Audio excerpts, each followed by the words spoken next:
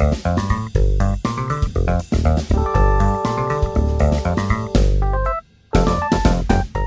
listening to Digital Now, an original business and technology podcast by Logic 2020. I'm your host, Matt Treville. Each episode, I will be interviewing a new expert to learn more about industry trends, fascinating new tech, shifting customer expectations, and the steps every business can take to stay ahead. Hi, everyone, and welcome to the podcast. Exciting one today as I have with me Alexis Greenwood, who's a manager from our digital transformation practice focused on offering development innovation. She is passionate about work and making life easier and loves working as a consultant. Currently the Salesforce offering lead and has worked on engagements leveraging Salesforce and also managing our relationship and partnership with them. Alexis, thanks so much for joining us. Thanks so much for having me, Matt. I'm excited about this one. Now, listen, I've got to say right off the bat, I'm a little bit slow on the uptake today. I've just had a baby, so I'm a little bit sleep deprived and a little bit off, so apologize in advance. It's one of the few excuses that I would accept. Yeah, well, I appreciate the leniency there, but how about we get straight into it before I muck everything up? Okay, how's that sound? Sounds great. Okay, awesome. So my first question is also a two-parter. Just to make it hard for you off the bat, okay?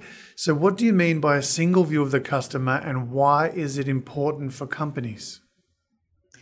Well, that's a great question, Matt. The phrase single view of the customer is an elegant way of saying, let's get all of the information about a customer or all the information relevant about a customer for our company into one place. But single view of the customer sounds a lot better. What it really means is integrating potentially siloed systems for, a company that has many different systems and tools for managing customers and projects and products, and pulling all the information relevant to a single customer into one view. It's really, really important because companies that do this have so much more context about their customers when anyone from the company goes to interact with them. To give you just a small example, if I am a customer at a company or a customer of a company that, let's say they sell a window washing service, I may have talked with the sales team about the window washing. I may have talked with the service team that's coming out to wash my windows. And maybe I've talked with support because the company damaged one of my windows. I might be interacting with any number of people. It's important for the sales team. It's important for the support team and the service team to all have the same information about me when they go to look me up in their customer systems and know what I've done with the company and how to interact with me. I mean, that makes total sense. And as a customer, right, that's going to give me a lot more trust and confidence to know that there's that communication. That's really cool. Okay, so what are the common pain points our customers are having and what would lead them to a solution like this? Well, I think there are a number of pain points that our clients experience. I would probably sum it all up really to say that there are missed opportunities when you don't have a single view of the customer. So missed opportunities might represent things like missing context that I touched on a minute ago. So if the sales team doesn't know that somebody from the company broke one of my windows and then reaches out to me a week later to ask if they can wash my windows again, I might not be so keen as a customer on that. So that kind of contextual information can be really critical to making a sale, making a good connection, holding on to a relationship. Yeah, I mean, that makes a lot of sense. I think people are a lot more skeptical these days. They want to have trust in a brand. They want to have trust in a solution provider. So yeah, again, makes total sense. Okay, question 3 here. What are these customers' main goals when implementing a solution like this? Simply put, they want to capitalize on the information that they already have about their customers. They want that information to be visible to the people who need it. So that can take any number of different forms. And it capitalizing on the information doesn't just mean that the customer service agents and the salespeople have an easier time doing their job. It also means for the customer that they have a better experience overall. When I communicate with a company, I might do so in any number of ways. I might email them, I might call them, I might even send a text message these days. Whenever I do get in touch with the company, I expect them to have the context of those previous conversations. So it's both all the information being in one place and being able to capture all the data that comes from these omnichannel communications occurring across different technologies and making it easy for everybody to access it. That's really important because there's a really wide variety of ways people are contacting companies now, right? So if you're missing these connections, that can be really detrimental. Is that essentially what you're saying? Absolutely. It is a huge, wide omnichannel world that we're living in, and the ways that we communicate vary. The teams at the company that we communicate vary. And so what you end up with is a lot of data. And this data may be disparate, meaning that from a data management perspective, we aren't looking at the same things when we move from system to system and tool to tool. And so it really takes a lot of careful planning and thought and technology expertise to turn all of this data into meaningful information that can help get a holistic picture of a customer. And I bring that up because I'm pretty old school. I like to call and talk to a person. I like to take notes in a notebook, not my laptop. My wife likes to email. I know people who like to text. So, I mean, you really need to be open to everyone's communication channels. It's interesting. Righto. So, what does Logic 2020 bring to the table when it comes to this offering? And how do we partner with Salesforce? Well, I think we bring a lot to the table. We've got experience implementing, enhancing, and integrating Salesforce and really diving in and getting to know complex information systems and being able to surface key information and make connections for our customers. In particular, we help our customers by taking not just the perspective of how do we plug A and B together to make C from a technology perspective, but we really take the time to partner with our clients to find out what they need from a business perspective and help them turn their goals into very specific technology objectives that are going to help them meet those goals. We also, by leveraging our partnership with Salesforce and the connections that we have there, we're able to really take advantage of the latest information, the latest technology from Salesforce, and have the weight of the support of that company behind us and the solutions that we implement.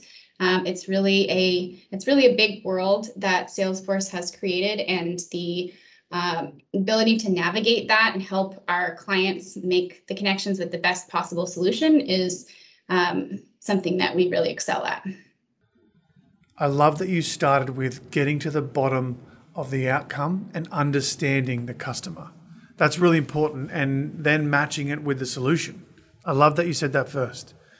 Nice. Okay, so you're leading the Salesforce offerings right now. Could you tell us about a project you worked on in this space and the outcomes you saw? And let's get deep with it. Let's go into it. You might not be able to say the name of the client. You might not be able to do this or that. But I would love to see a really in-depth look at a project, if you don't mind. Sure. Well, luckily I just wrapped one up, so I can talk to you a little bit about that one.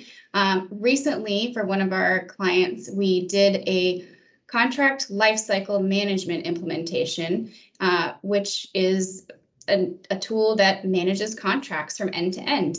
And I think the really interesting thing about this project, other than the fact that they were migrating into Salesforce, was that by doing so, they were able to get so much more collaboration, compliance, interconnectedness from doing this. The way that the contracting process worked for this client is similar in a lot of ways to other companies. If you look at it from a high enough level, the sales team makes the deal. then it's handed over to the contracting team. The contracting team works through the contract, and then the contracting team hands off to procurement and distribution teams for products that are going to be bought, sold, and distributed. So because the contract management tool was outside of Salesforce before, living in a siloed system all by itself, and the only team that was accessing it was the contracting team, there weren't a lot of opportunities for the sales team and the contracting team, or the contracting team and the procurement team, to work together and make sure that they were managing the same information the right way. Now that everybody has access to Salesforce, the whole contract process and the larger process that it's a part of are interconnected. So when the sales team makes a deal, they convert the opportunity, they're able to pass it off pretty seamlessly inside of Salesforce to go through that contracting process and hand it on down to the other downstream teams. So that being able to see that kind of transformation and the change for the larger organization as the result of moving one process into Salesforce was really cool to be a part of. That's awesome. And talk about some of the business benefits. I know there's some obvious ones, but what are some of the business benefits that the client saw? Is it just the open communication, or is it time saved? Like, what are we talking about here? Well, there were a couple things. I mean, we talked about the collaboration part. I would say information management just broadly is a lot more powerful within Salesforce and the tools that they're using. The contracts in particular that we're working with were relatively complex contracts that involved products, and the products also involved a number of different terms. And so we were managing a huge data schema, a lot of information about these contracts. And so the ability to search, find, and report on the information is much, much enhanced inside Salesforce. And we also built some pretty neat integrations between SAP and Salesforce to get the product information that they needed for the products that are going on the contracts. So starting at the very beginning from the sales process through Salesforce into SAP, that there's kind of a connectedness of information there because of the way that we integrated things and the way that the process is set up that is much more mature for the business than what they had in place before. Well, here it is. Last question for today. If there's one thing you would like our listeners to take away from this conversation, what would it be? Well, Matt, I think I'd have to say, going back to what I touched on earlier in our conversation, that single view of the customer, a true single view of the customer is complicated and it's hard to get to. But without it, you're missing a lot of opportunities to have context and connect more deeply with your customers. Awesome. Summed up perfectly. Thank you. Well, it was great chatting with you. Really enjoyed it. And we should do this again sometime. Sounds great. Would love to. Okay, awesome. Thanks again. Have a great day. Thanks, you too. You've been listening to Logic 2020's podcast, Digital Now. To learn more, visit our website at logic2020.com or follow us on social media. See you next time.